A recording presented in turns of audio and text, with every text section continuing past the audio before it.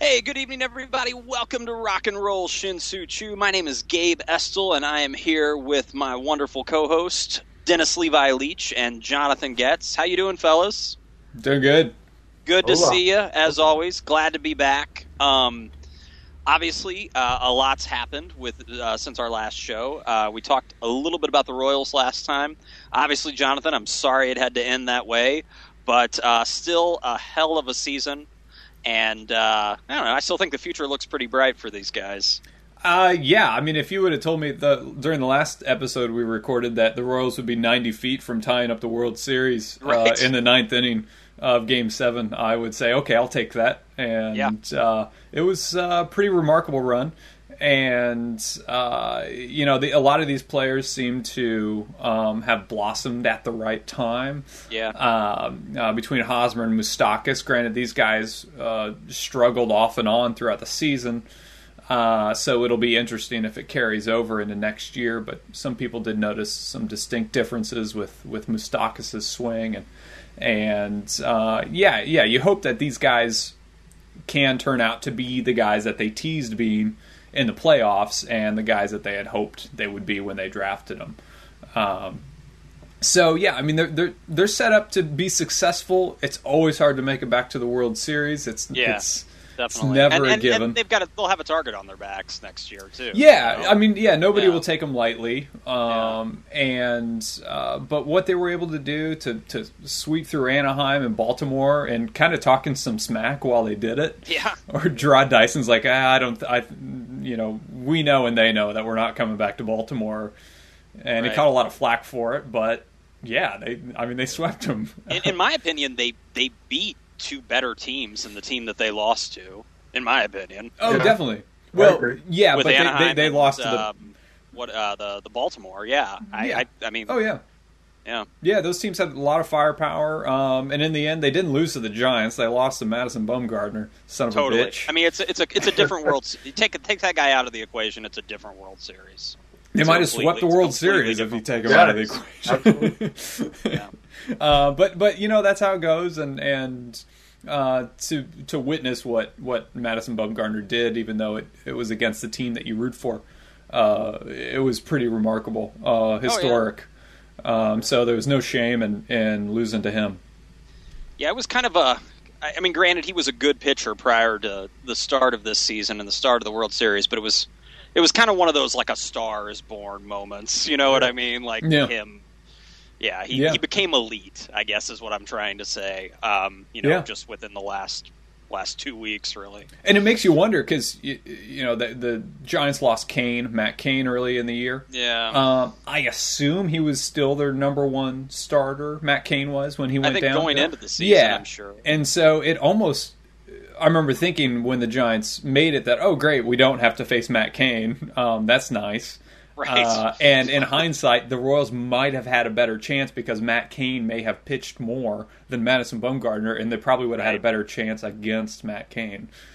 So go figure. Yeah. Well, it was a lot of fun, and they look good for next year. I'm kind of curious to see how much money they're going to spend in the offseason. I don't know if making the playoff, or I'm not making making the World Series, playing in the World Series. Yeah. I don't know if the ownership's like, here's $20 million. You know what I mean? We're going to tack on some more money to the payroll. I don't know. Yeah, you would think. I mean, you walk down the street here and you can almost see $20 million worth of payroll that people are wearing. Right. Right. It's they probably generated some serious revenue. I could not guess in any way what they generated, but between the playoff games and all the swag, I mean, there weren't people without blue shirts for a couple weeks walking down the street. It was pretty phenomenal. I think the idea is that they would spend a little bit more money, but what that means. They aren't going to go out and bring in a Max Scherzer or anything like that. Not that they really need to, from a pitching perspective, but. I think they'll be prudent like they usually are. Maybe spend just a little bit more. Right. Yeah, I could see him kind of toeing the line maybe on the salary thing a little, just because they didn't have to spend a ton this year, and they were good, So right. I could see them maybe playing it out to get to like the All-Star break or the trade deadline, try and like figure out what they want to do if they had to. Yeah. I don't see, and we're going to talk about this a little bit. A little bit later, but I don't see them as being like just totally busting out the checkbook and writing a check for Max Scherzer, or John Lester or somebody like that. I mean, they aren't even really willing to do it for Billy Butler. So, right. No, I mean, it's they're still of the same mindset. It's still the same owners, and until you bring in a Jerry Jones, you aren't going to have that freewheeling spending. Right. Well, hey, man. So we're going to talk. It's a good segue. We're going to talk a little bit about a recap for each team. Jonathan kind of already provided a little bit of one for the Royals, but Levi and I are going to talk about the Chicago teams, how we think the season went, as well as what we're looking forward to in the offseason in order to be better for next year. So, Levi, I'm going to go ahead and let you start here, man. What do you make of the Cubs in 2014, and what are you looking forward to in 2015? The Cubs ended their season at 73 and 89. Mm-hmm. Both identical records for the Chicago teams this year. Yes. Yep. And well done, guys. Well done. Thank you. Our division, we are jointly mediocre. So yes. Yeah. In the National League Central, that was good enough for 17 games back behind the Cardinals. Right. And so we were one game above 500 at home. We were 41 and 40.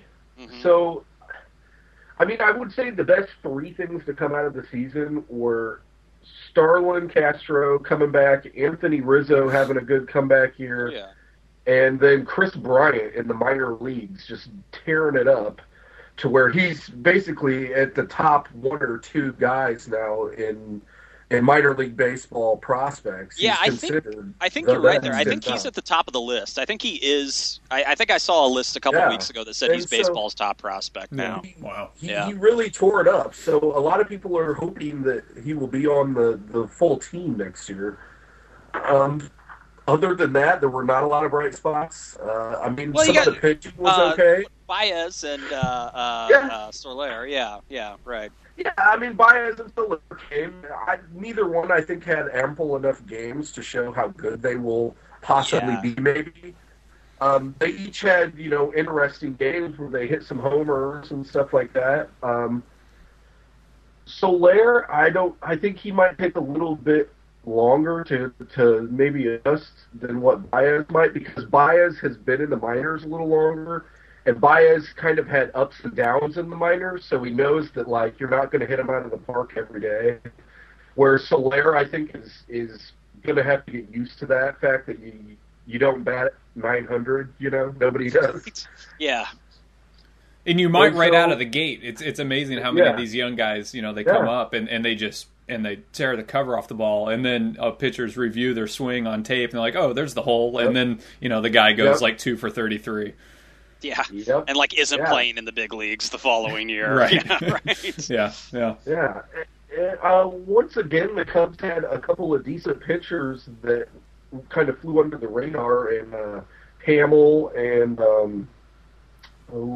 Arrieta. Travis. Yeah, Arrieta. Arrieta, I think, was probably the brightest spot in our pitching. He's probably, unless you acquire somebody this offseason, he's I think you're number one going into to next year. Well, and you guys, you mentioned two guys that in the Cubs rumor mill right now that they're going after, and that is Max Scherzer and John Lester.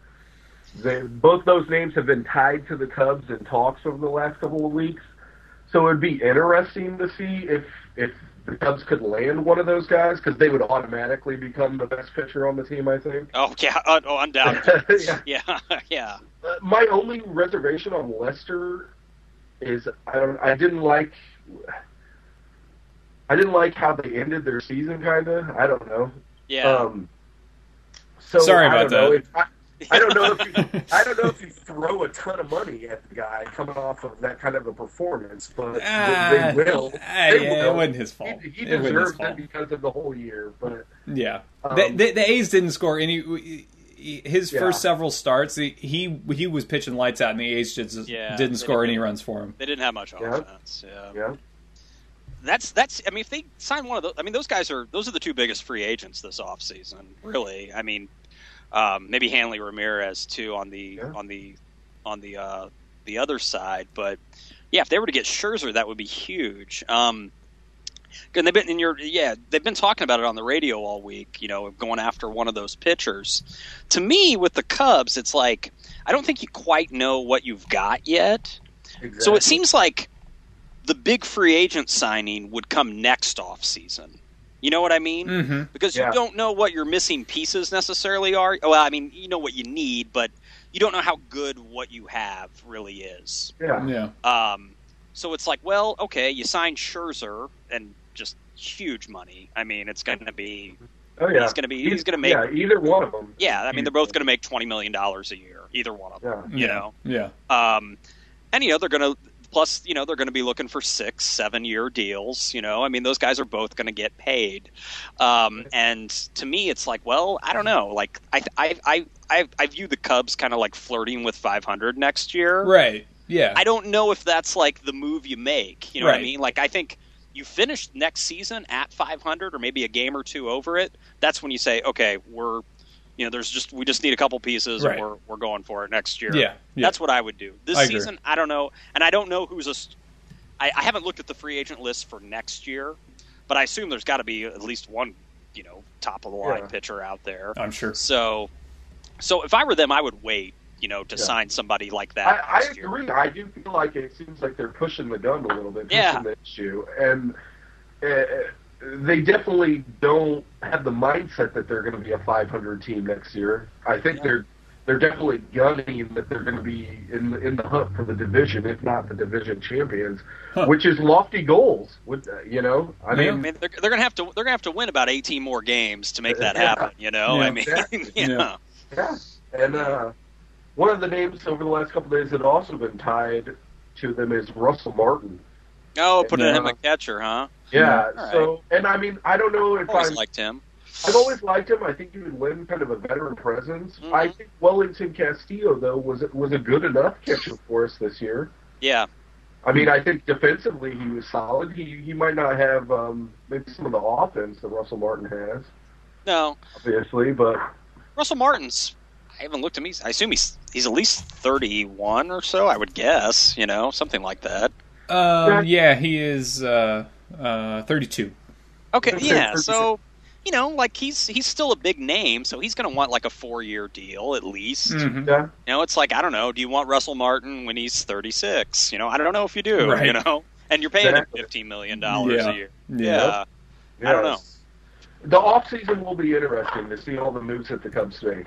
What do you think their biggest need is? Like, what position would you go after right away if you had to get somebody?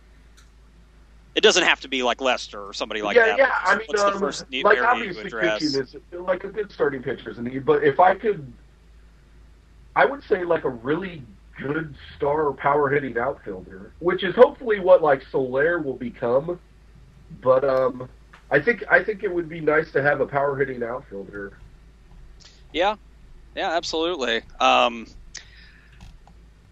I would, if I were the Cubs, if they wanted a starting pitcher just to kind of bolster the rotation, I would go after kind of one of those middle tier guys, like maybe like a Brandon McCarthy, or like a maybe even the guy that I don't think you'll re-sign him, but Jason Hamble, somebody like in that. Yeah, they talked. They talked. They've already talked about him coming back.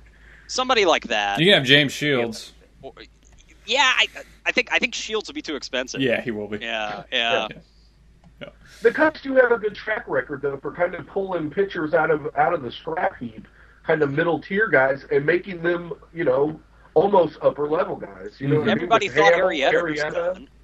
I mean, he was a big name when he was a prospect for Baltimore, and he petered out there. Yeah. Liriano. Yeah. Francisco Liriano's available.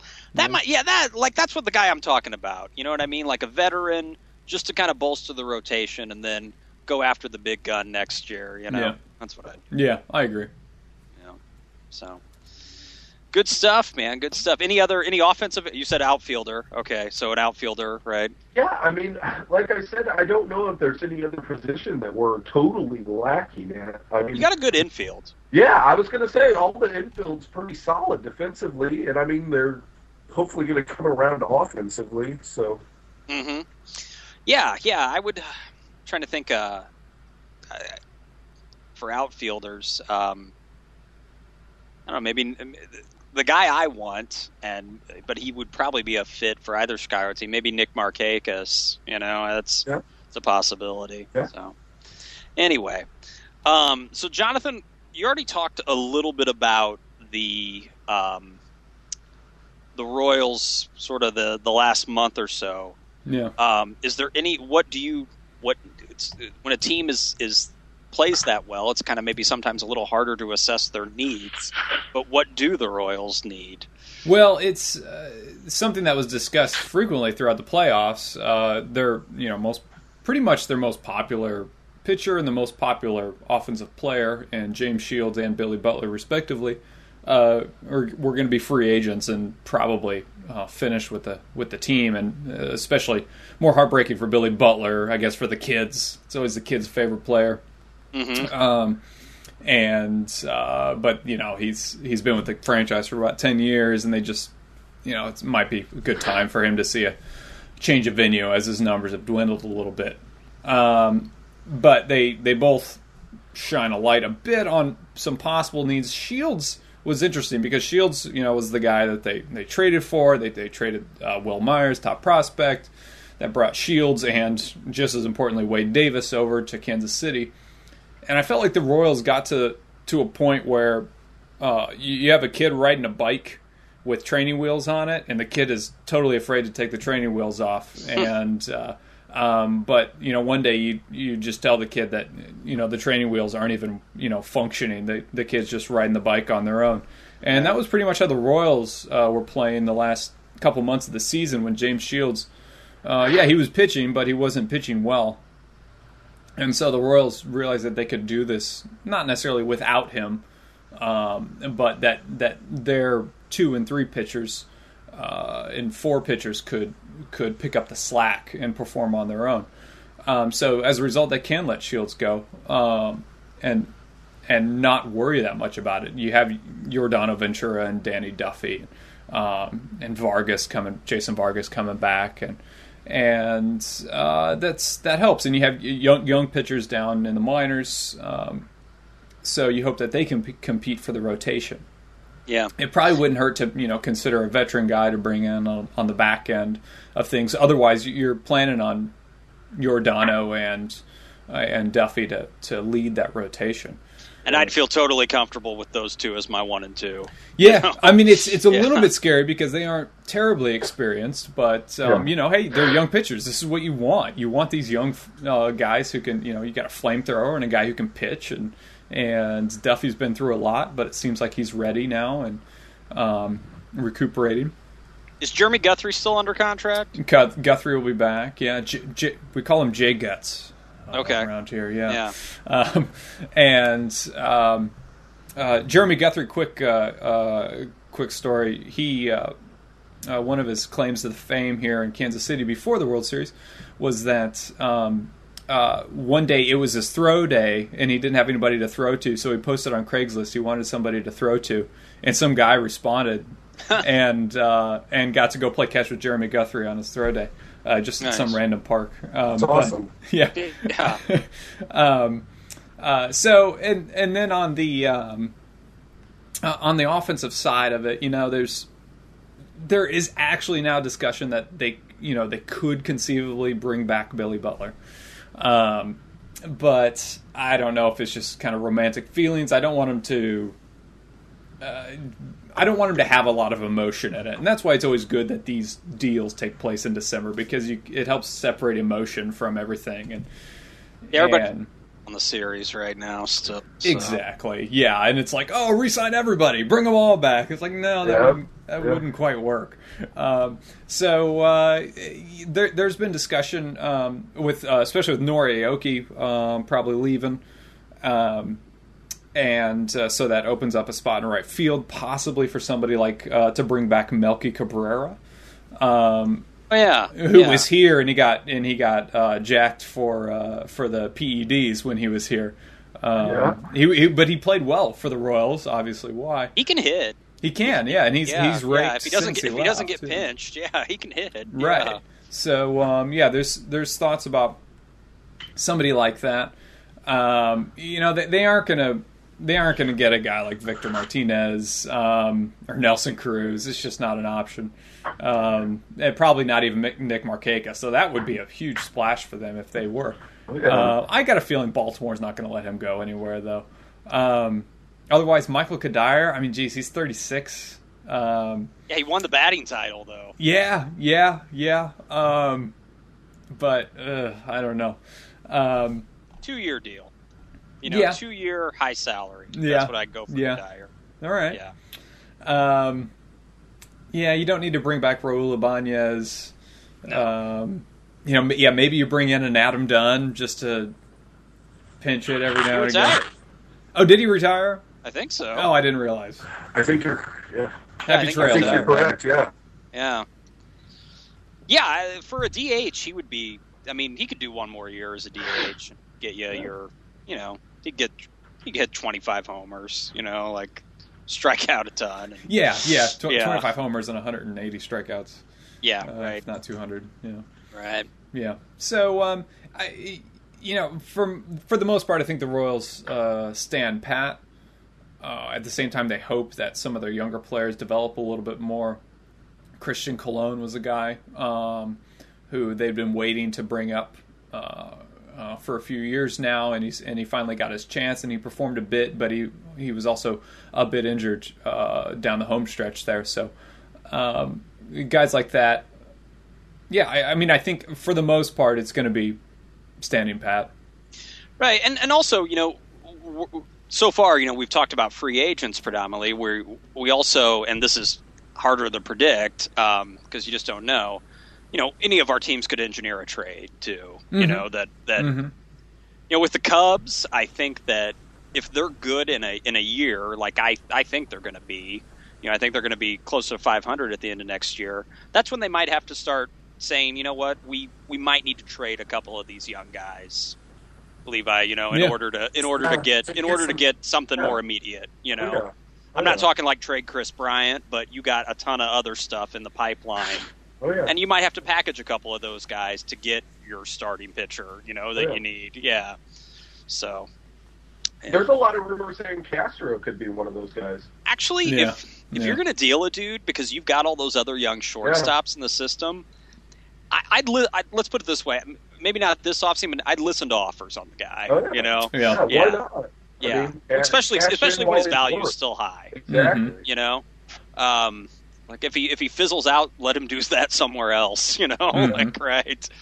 Yeah, and in the meantime, you can for Castro, you could get a good starting pitcher.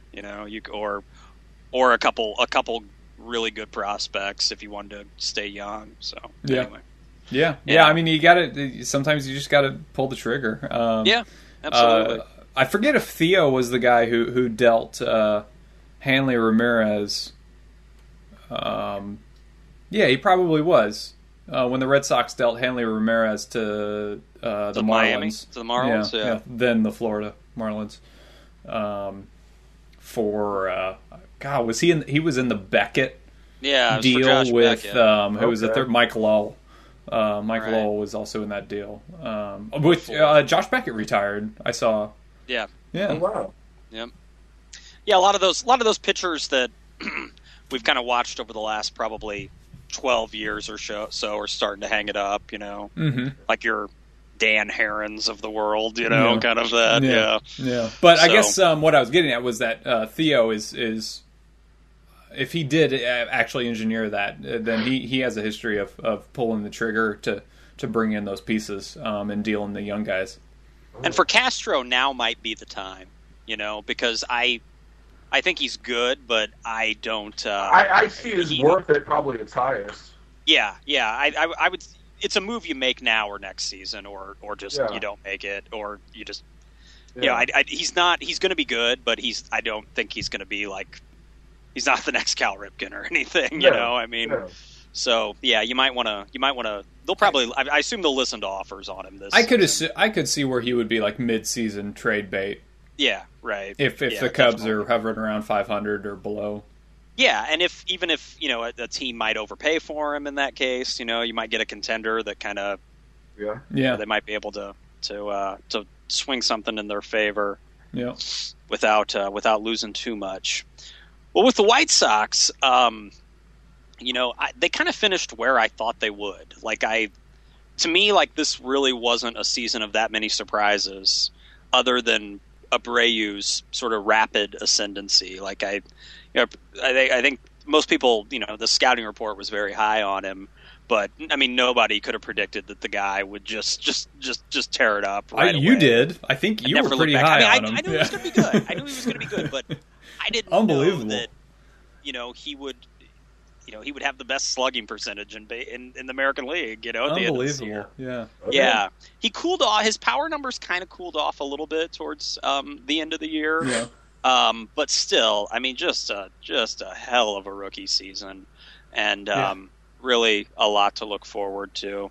So he was a big surprise. He was the biggest surprise, even though the level that he reached, you know, I knew he was going to be good, but I thought good meant like 15 or 20 home runs, right. Like 275, you know. You were hoping for this season to be like 2 seasons from now. Yeah, but right. It came 2 seasons early. Yeah. Yeah. So it'll be curious to see how people handle him, you know, will they figure him out? Like, you know, are people learning how to pitch to him?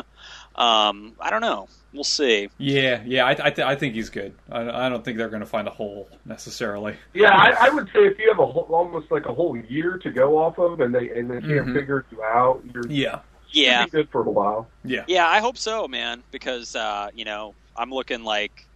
You know, we got the next 8, 9, 10 years here, you know, so bring it on. Another nice, smaller surprise. You didn't hear a lot about him because the White Sox weren't that good. But we got a guy named Connor Gillespie who's turning into a pretty good everyday player. He was with the Giants, came up through their system. They were pretty high on him. He didn't pan out there. White Sox got him last year, and he was kind of sort of a stopgap at third base. And then you know he got the full-time third base job this year, and I think he hit 300 or he hit like in the 290s this year. So and his defense is okay; it's good enough. So I thought he was a nice, pleasant little surprise as well, and you know he earned enough to come back. And I think he's still pretty young; he's only like 25 or 26. So I like him too going into next year. The bullpen was the worst part of the season. We had the worst bullpen in the American League, almost the worst bullpen in baseball.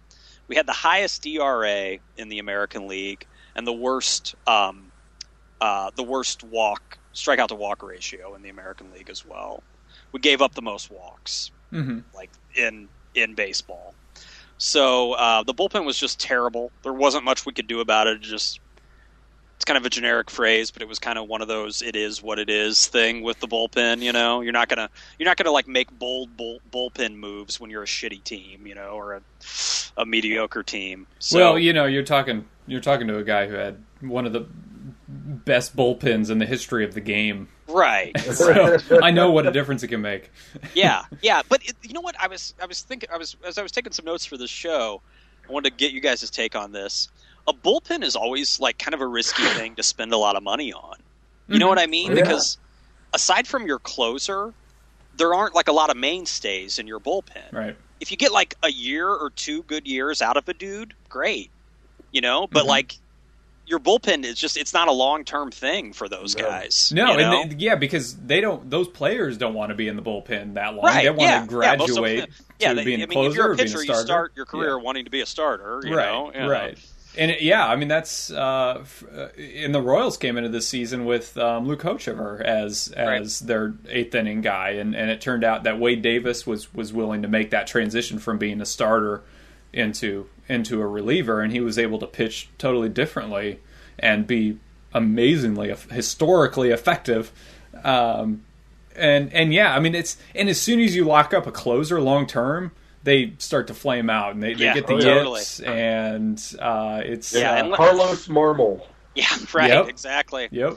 Yeah. Oh, I mean the list could go on. Unless you've got like the next Mariano Rivera on your hands, you don't give a closer like a long-term deal, you know? Yeah, right? No way. Because most of the time it's like a freak of nature where it's like you suddenly realize, oh, this guy is suddenly the best pitcher in the bullpen, and no batters have really seen him before, and he just lights out for a season or two, and then he goes to shit, and they move on to somebody else.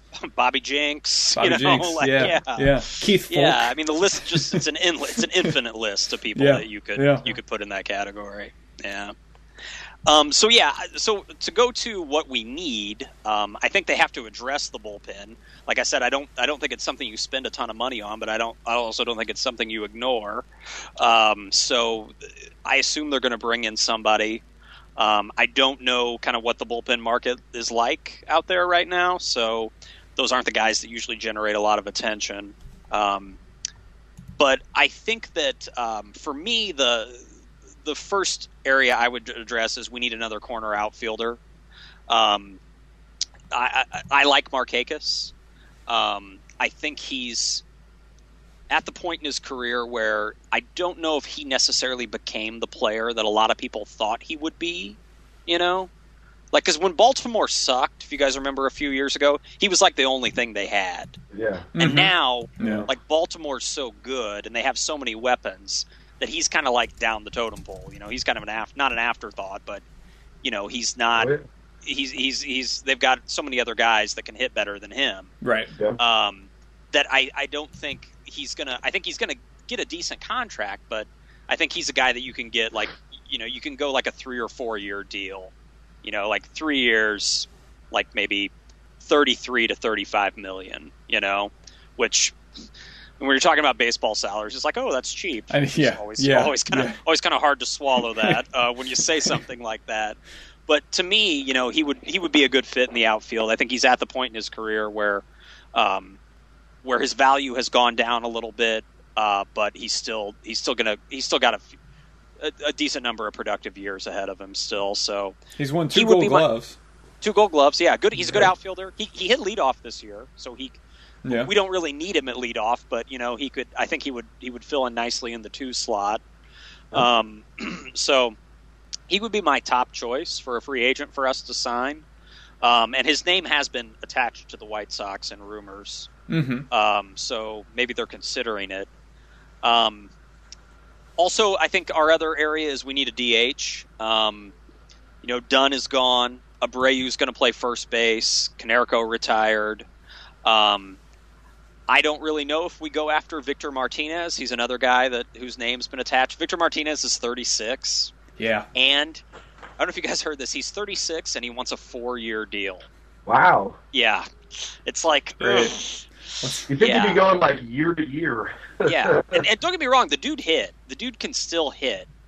But I mean, like, for me, like Levi said, he's I give him like 1-year deal, high salary. You know what I mean? Because like the numbers are still there, so he still deserves to get paid. Yeah. But like I would go like 1 year, like 12 million, 13 million. Mm-hmm. Like something like that, and then fuck it if he doesn't pan out, if it doesn't happen, and he's gone. Mm-hmm.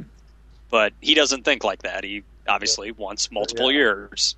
So I don't really know if I want to pay Victor Martinez that when he's 39 years old. So, No. Yeah. So the DH is another one, and then I do think we need another starter. But like I mentioned to Levi with the Cubs, kind of same situation. I don't think we're going to go crazy signing a starting pitcher. We're not. The White Sox aren't going to get one of those top guns. Your Scherzer, your Lester, your Shields, your Samardzija. They're not going to get one of those guys. If they get anybody, it'll be somebody who's near the back of the rotation. So, and I haven't like even I mentioned Brandon McCarthy earlier for the Cubs. He might even be a little bit. He might even be too good. I hate to say it. Like yeah. I'm thinking somebody more who's like in the 4th or 5th starter. Role. And I have to look at the list. I don't know entirely who's out there. There might be some projects out Justin there. Masterson is out there. Masterson could do it. He could be a sneaky Masterson dude in the back end of his career. You guys seen? He's a big boy, man. Masterson. Is he? Yeah, he's pretty big. Yeah. Yeah, he could. He's one of those guys that's kind of poised for a bounce back. So he's always kind of he's always teased that he could be a front end guy. Mm-hmm. Yeah, and that's what they wanted him to be in Cleveland, and it didn't really happen. Yeah. So yeah, I would be interested in him. If it was like I said, it was like a 1 year deal or 2 year deal, maybe just to see how he bounces back, maybe build up his value again. So those, to me, it's we get a corner outfielder and we get a DH, and then whatever else happens. I don't know. Yeah. So yeah, but Markakis, I definitely hope that move happens. Cool. Excellent. Well, we're talking about, I want to start with this segue for our second half of the show here. There's been some exciting news in Chicago, not necessarily on the south side, but on the north side. There's a guy that's kind of wearing glasses like this, who I thought those were his signature models. They might be. His are a little thinner than a little bit not as wide of frames as mine, but anyway, the Ira Glass of baseball managers now has landed in Chicago. Yeah. So Levi, what do you think about this, man? Are you excited? Yeah, Joe Madden. I know. The Chicago Cubs. I love it personally, not just because he's a really good manager, but I've always liked characters for managers. Yeah. And I think that in the last few years we haven't had as many characters in baseball managing-wise as we need. And by no means was Rick Renteria a bad coach. I mean, he did a lot with a lot of those young players, Right. It was nice that he was bilingual. He could speak Spanish to all of those Latin American players. That goes a long way. It does. Baseball. Yeah. It was just almost too big of a deal that the Cubs couldn't. You know what I mean? They had to do it. Yeah. I mean, they made a splash. Had to. Yeah. Yeah, they made a splash. Yeah. And Tampa seems like they're kind of, after having some really good years there for a while, they're kind of on the decline now. Yeah, I would say absolutely. So, especially with their GM left, Freeman, he went to the Dodgers. Yeah. And that was actually the clause that let us get Joe Madden. Oh, no kidding. Okay. Oh, I didn't realize. Yeah, Beans, he left and went to the Dodgers. There was a clause in Madden's contract that he could then be released from his. Oh, okay. Wow. Yeah. Okay, so obviously those guys were tight. Yeah, and Madden seems like a pretty forward-thinking guy, like he's not, he's open to the sabermetrics thing, I think, It's really, just like kind of a down-to-earth guy, wants all the players to like him. Mm-hmm. Renaissance man, Yeah. He, there's all kinds of stories if you search the web about him and like exotic animals into the clubhouse to try and break the ice a little bit with players, and he's known for like dressing up during road trips. Like I guess there was like a Woodstock themed road trip. Like one of the last road trips with the Rays, he was like dressed as a hippie the whole time. And stuff. He seems like the manager that would have a dugout in the dugout. Anyway. Well done. Yes. Yes. Yeah, I think it'll be interesting to see how he does. Hopefully he can shape some of the young Cubs players the way he has the Rays. Yeah, it's exciting stuff, man. Mm-hmm. Definitely a good way to start your off season, that's for sure. Yeah. 5-year deal, too, so obviously I assume there's probably, I don't know if it was 4 years, I think it was just a flat-out 5 years, so that's a big contract for a manager. Oh, yeah, absolutely. Yeah. So I think this is it. I think the team of Theo and Joe Madden. This is what brings the World Series back to the north side. I hope you're right. Yeah, I absolutely hope you're right. And I just hope it's all worth it. Yeah, right. It's like if we're still talking in 3 or 4 years about how the Cubs haven't won a World Series or been in the playoffs, it'll be really disappointing. Yeah. I like the move though, man. It's sorry for Renteria, but Some websites are calling it the biggest free agent move of the year. Yeah.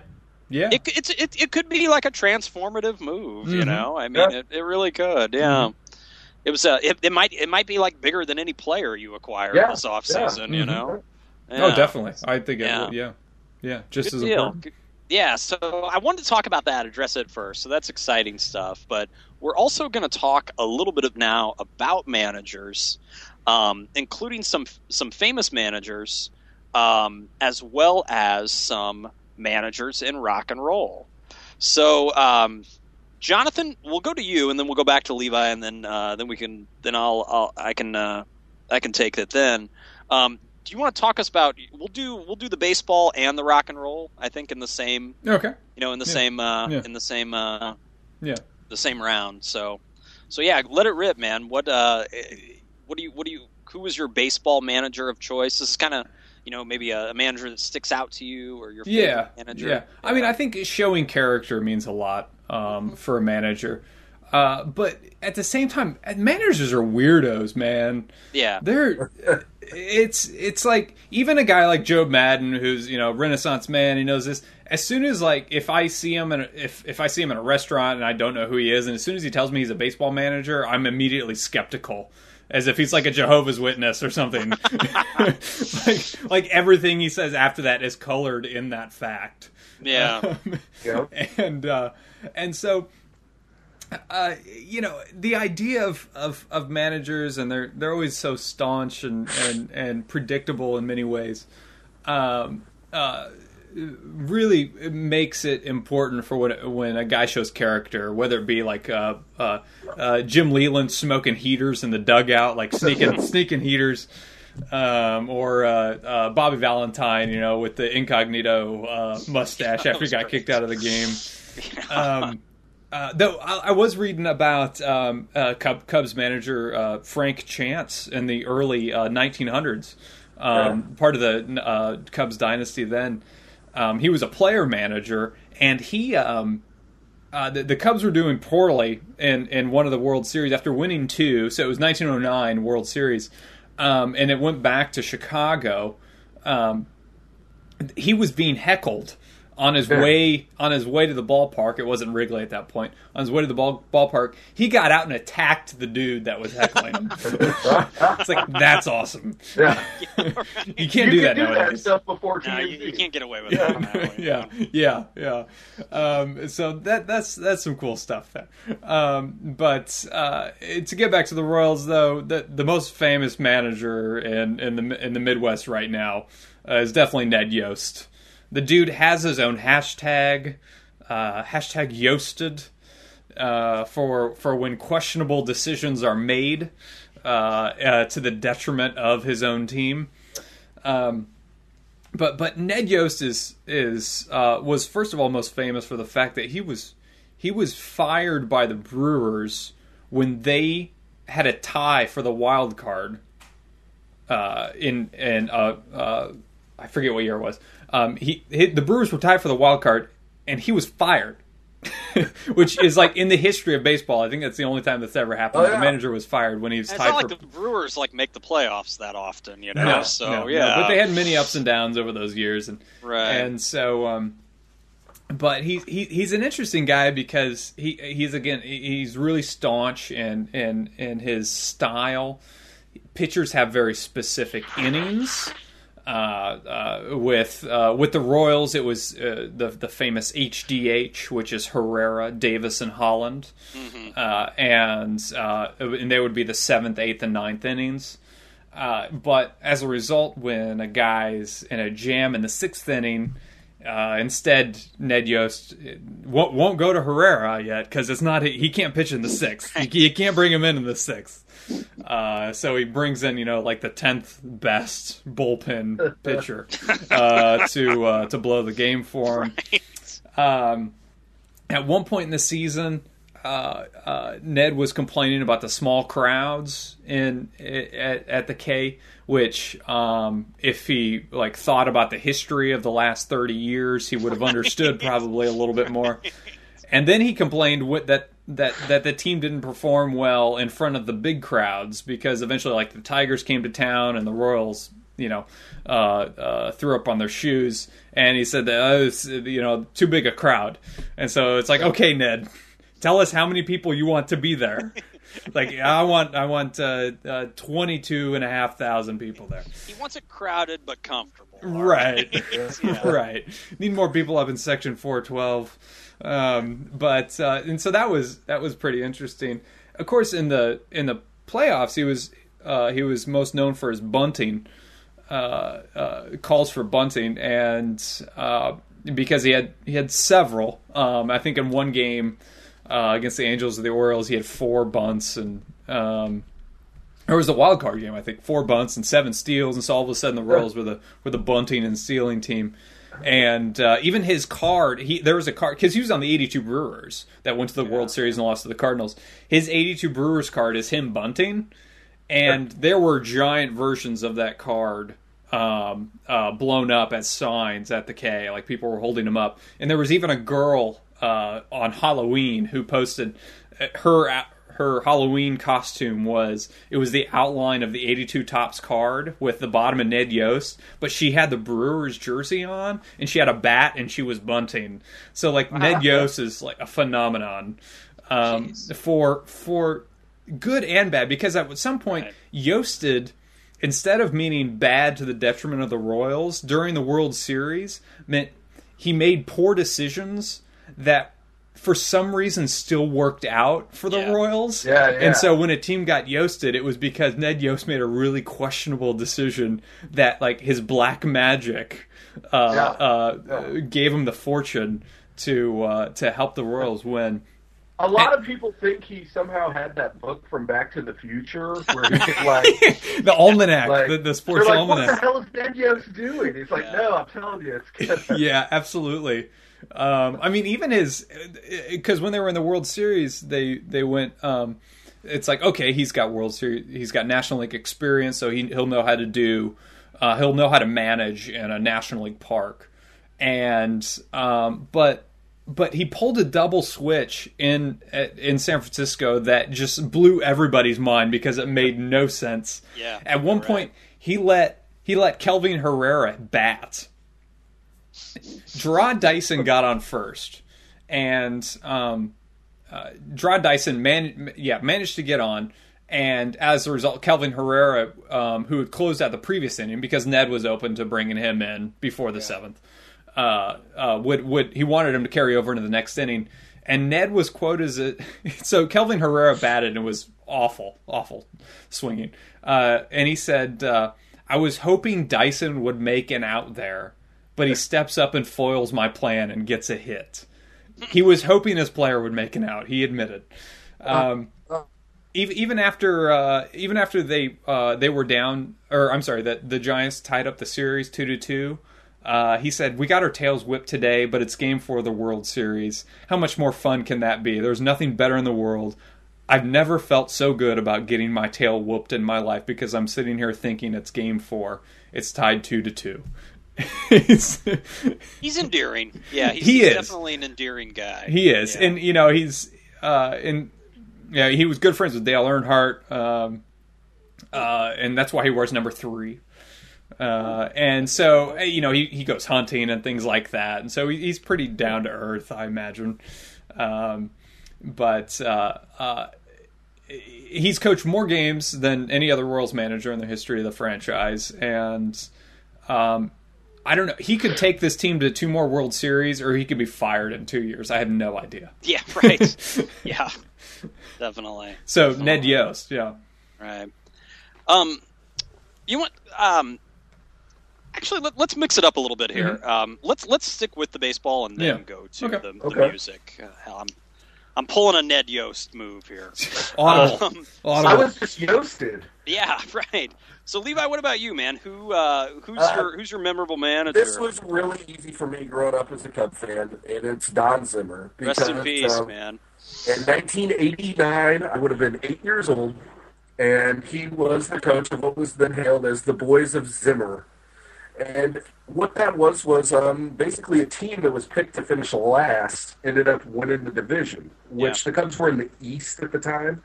Mm-hmm. And he ended up winning the Manager of the Year award that year as well. And it just brings back really good memories of me being a kid with all those 89 players, because you had Sandberg and Dawson. It was Mark Grace's rookie year. Sean Dunston. Sean Dunston. Jerome Walton's Rookie of the Year campaign was that year. Dwight Smith.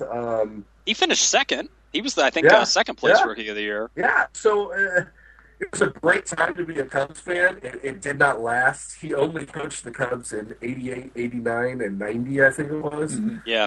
And a weird fact is, though, he was the last two, some of the most important Cubs playoff games. In 89, he was the manager, and in 84, when the Cubs almost made the World Series, were basically a game away from getting to the World Series, he was the third base coach for the Cubs that year in 84. Yeah. No, I didn't know that. Was he somewhere in between then, third base and manager? Was he somewhere else?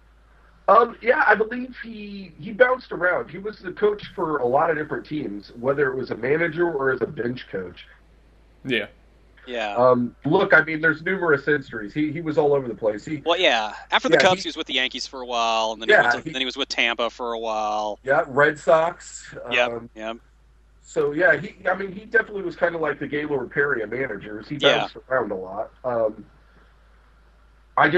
It's hard to forget his demeanor. He was, totally basically bald, shaved head. Yeah. Always had a huge thing of either gum or chew in his mouth. Yeah, probably both. And everybody called him Popeye. So it was he was like almost a cartoon character to a young child. So. Yeah, He was a fun dude. He was one of those guys that kind of like Jim Leyland, like when they were 50, they looked like they were 80. You know what I mean? Oh, yeah. Right? They wore it well. Yeah, definitely. Sparky Anderson, like you see like baseball cards of Sparky Anderson, you're like, he's 38 years old there. It's like, what? No. Like silver hair and like crackly face. His leathery face. Looks like Lance Henriksen or something. Anyway, Levi, it's funny you mentioned that 89 team, because before this year's Royals team, that 89 Cubs team was probably the team I watched the most games of in one season. Before this year, because every day that summer I would turn on the Cubs on WGN after I'm done watching Ferris Bueller's Day Off, and watch the Cubs game, and oh man, that was an awesome summer. Oh yeah, man, they were really good. It was just one of many times they had my hopes up really high. Yeah. He was he was a cartoon character, man. Unfortunately, there was that incident with Pedro. That's Pedro never Martinez beat the crap out of him. Yeah, it's never good. But Don he was Zimmer, very contrite after that happened. He knew that he was being aggressive. He knew he couldn't just play "I'm a feeble old man" sort of card. He got really emotional during the press conference. It was one of the more kind of honest baseball moments. Right. He was. Yeah. He seemed embarrassed over what he did. Yeah. Well, everybody should have. Right. Based on, but it was nice. And I think it goes to show. I mean, it's just another example. He was always from the gut, whether it was like his coaching or he wanted to stick up for his players or whatever. Or if he's in tears the next day at the press conference, It was always from the gut with Don Zimmer. Yeah. Right. Well, good choices there, guys. My choice, this was a pretty obvious one for me as well. The only guy to bring my team a World Series in my lifetime, and actually a lot of people's lifetimes, he's not managing right now, and I think probably he's pretty toxic, and he probably never will manage again, and that's Ozzie Guillen. He obviously a pretty divisive figure around baseball, but certainly an entertaining one nonetheless. I'm going to read one quote here that I found. This is Ozzie talking about Bart, and because not only was he, he was obviously he could be abrasive. He sort of had that whole machismo thing sometimes, which got a little tiring. But he would just say some really weird stuff too. This is a quote from 2009, and he's talking about Bartolo Colon, all right? He says, "I worry about Colon because Colon was a big-time Michael Jackson fan. He might watch the TV and cry all day long. Maybe he's in L.A. at his funeral because I can't find him. When he gets to Charlotte, Oni, which is Ozzy's son, will call me and say he's there. Nobody knows how big of a Jackson fan Colon was. I'm serious. He might be depressed a little bit. So I guess this was when Bartolo Colon, was missing for a little while. Like the White Sox signed Colon back in 2009, and he pitched a couple games. He was supposed to go start, but like nobody knew where he was. So Ozzy was equating that with him being a Michael Jackson fan when Michael Jackson died that summer. So anyway, so he's a weird dude, and he, like I said, he was really he was very entertaining, and probably, for the 8 years I think that he was in Chicago, always a good soundbite. Sometimes an offensive soundbite. Him and the back and forth between him and Jay Mariotti was pretty epic.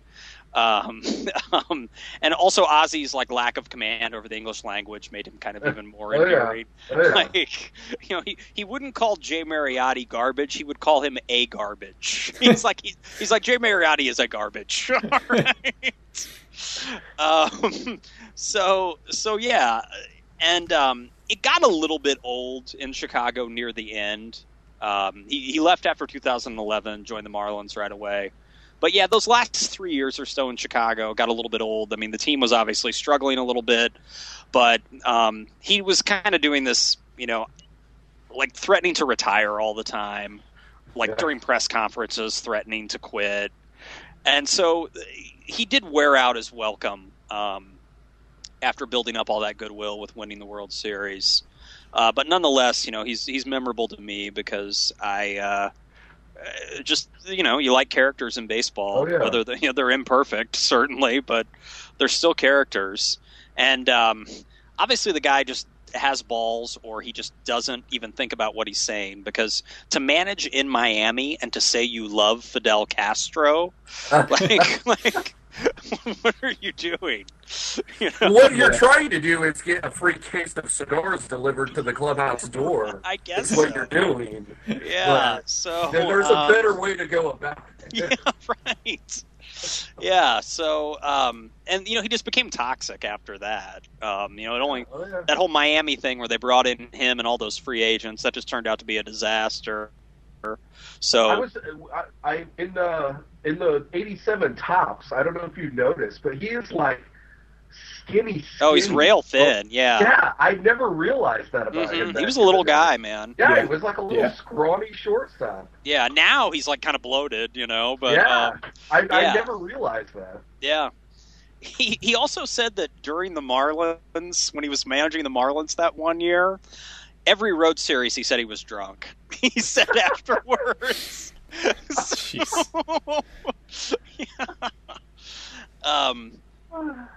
So and it's weird because it's not weird. He's toxic. You haven't heard his name mentioned for any jobs after that Marlins debacle. Yeah. If he were to come back, it'd have to be, I think, kind of starting out small and rebuilding his reputation, go with a minor league gig or go with, being a bench coach or something. So I don't really know what his aspirations are at this point. I think he wants to get back in the game, from what I gather. He tweets that he would manage again and things like that. But I think he's kind of toxic at this point. Oh yeah. So that's Ozzy is my choice. And then I'll segue into managers of rock and roll. This one was a little tougher to pin down for me. But the guy that I came up with is probably one of the more famous rock managers of the 1970s. Malcolm McLaren, to me, is the quintessential rock and roll manager. He was a guy that knew how to create a spectacle. When the Sex Pistols were on the boat for God Save the Queen, he engineered all that. He knew how to really create buzz around a band that, while I think the Sex Pistols are awesome, there really wasn't a lot of talent there. Sid Vicious, Sid Vicious, didn't really even know how to play the bass when the Sex Pistols started. So he was always really upfront about how crass, just the crass commercialism of his craft. Which, if somebody's upfront about it, I can kind of respect them for it. You know what I mean? Yeah. Like, if they try to sneak around it and pretend like they have integrity, he's just like, no, I'm in this to, like, it's the great rock and roll swindle, baby. Like, I'm in this to make as much money as I can. He owned a sex shop in London, and he managed Adam Ant for a little while. He also was he wasn't a manager, but he kind of helped like the New York Dolls sort of craft their style. Like, he went to America in the early 70s. He met them, and he was kind of the one that told them to, like, glam it out as much as they can. So he was important, in really like 3 musical movements, like glam, punk, and new wave. He played a hand in different artists for all those. And he actually, one other little tidbit I found out, he offered to manage the Red Hot Chili Peppers, like in the mid '80s, like before they really took off, like previous, they said no. He wanted them to wear like all neon outfits and play really stripped down music, so they said no. So he was a very image conscious guy. They met George Clinton and were like, "That's the guy." Yeah, right, exactly. Yeah. So just a real character, I mean, he,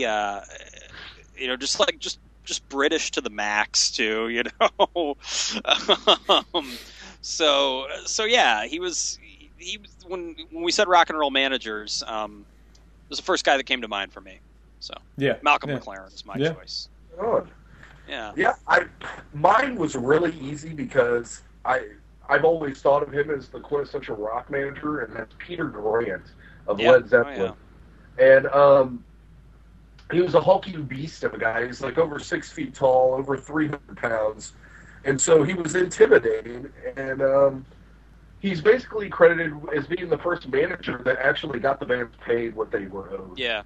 Right. Like, it used to be basically a system of where the bands toured and made no money.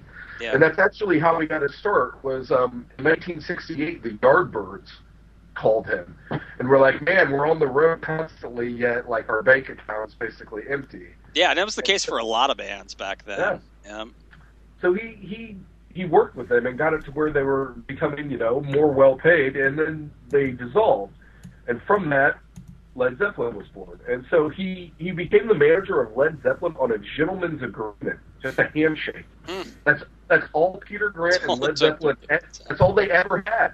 There was never a written contract between them, always just a gentleman's agreement. So he's known for also being one of the first that he pushed everyone away. He was like, it's my job as manager to just make everybody leave the band alone so they can do what they do. And at that time, it was like, the manager controlled the bands, basically, at that time. And so it was pretty revolutionary for that. He was like, the band will do what they do, just leave it up to the band. They're the ones that are going to help all of us make money. Just let the band be the band. Yeah, give them room to create. That's what a good manager does. They give them, you work, you do what you need to do for them, and then you give them the room to create. Yep. He also was the manager for Bad Company as well. A lot of the Swan Song artists. He helped found Swan Song Records along with Zeppelin. Right. So, I just always thought there's great stories if you go on the internet, and some of them are kind of X-rated. I think he's involved with the legendary shark story. I don't know. Everybody knows that one. Yeah. Yeah, so if you want some wild, crazy stories about Peter Grant, you can find them. I don't know if we can talk about them here. Yeah. Great singing song remains the same, too, with him. Oh, yeah. At his feistiest. Oh, yeah. Anyway. Well, and he was that was another thing he was first known for, was being adamantly against anything bootleg. Yeah. Like, if he saw someone recording a show out in the crowd, he would, like, pour water on their gear or, like, beat them up, or, you know what I mean? The scene in Song Remains the Same. I think he's bitching about T-shirts. Bootleg T-shirts. Yeah. Someone selling bootleg T-shirts. He's like, I demand answers. Yeah. Good stuff, man. Yeah, Don Arden was a guy who was pretty similar in some of his aggression. He in his early days, there was one of his lesser known early bands. One of the guys asked him about why he was getting paid so little. And Arden just went ahead and like held him over a balcony. He was Suge Knight before Suge Knight. Oh, totally. And it wasn't the first guy. There was another guy.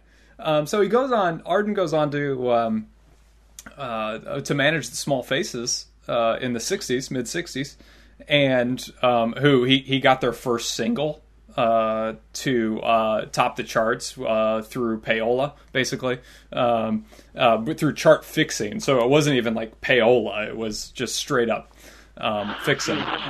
And so he took the Small Faces places, and they were a pretty significant band, though they were only making like £20 a week, and so they wanted to see the royalty statements. The Small Faces did, and he countered by informing all of their parents that they were drug addicts. So he was quick to pull the trigger anytime he thought there was a little discontent. Of course, he was also the father of Sharon Osbourne. He was a manager of Ozzy and Black Sabbath. And Sharon began dating Ozzy and stole him away from her own father to manage him. And there was a weird story where the next time she visited him, she was pregnant at the time, and Don Arden had some pretty vicious dogs that attacked her, and she lost the child. Yeah, so it's like, geez, what the hell? And there's a lot of love in that family. Yeah. Right. Oh, and they were pretty estranged for a while until there was a reunion on the Osbournes back in the early 2000s. I'm sure they both saw the money making potential in that reunion. Right. But there was another guy, Robert Stigwood, who was the manager of Cream and Bee Gees. Yeah. He even though he had never met the Small Faces, he for some reason he put it out there that they were discontent with Arden as their manager, which apparently they probably were, but he was throwing that out there because Stigwood wanted to manage him, and immediately Arden and four goons went over to Stigwood's office and hung him off a fourth floor balcony. So the dude didn't mess around. He bought Howard Hughes' mansion as well. Went on to mansion ELO as well. So he got it done. Moved before ELO too, so he obviously had a relationship with Jeff Lynne. Yeah, right, exactly. And he died a few years ago, but it sounded like they did reconcile. He reconciled with Sharon a little bit, so. Sharon never managed Sabbath, right? She just managed Ozzy. Yeah, right. That's what I thought. Yeah. So, rock and roll managers are interesting because it's this industry where it's all about rebellion and against the man and like doing things however we want to do it and making it up along the way.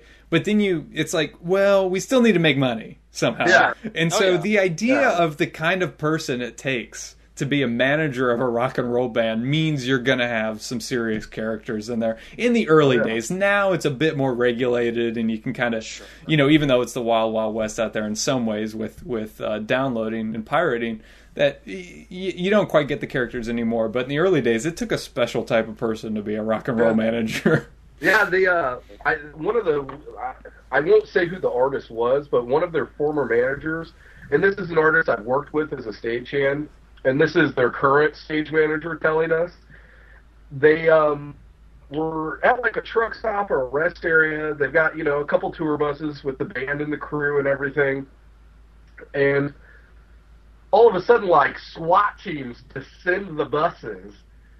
And the manager, like the stage manager for the tour, was like wanted in multiple states for like forgery and fraud, and so it still happens. There are still sketchy band managers out there. Good. That's comforting to know. Reassuring. Rock and roll's still alive. Yeah, I guess the guy had like a briefcase full of drugs and stuff, and like guns on him when they got on the bus.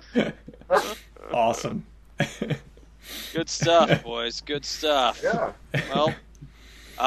Yeah, man, another fun episode. So I enjoyed it. So good times, definitely. And make sure, for those of you that are out there on social media, make sure you follow us on Twitter at Rock like and our Shoe. Page, at Rock and Shoe. Yes. Like our Facebook page. Just type in Rock and Roll Shinsu Chu on the Facebook in the search bar on Facebook, and you'll find us there. And we'll be giving away baseball cards and having a lot of fun on both of those sites. So please check us out. And more Show Your Cards episodes coming soon. More we Show just Your posted Cards one episodes earlier. are coming as well. Yeah. So looking forward to that. And thanks for listening, and have a good night, everybody. Later. See ya.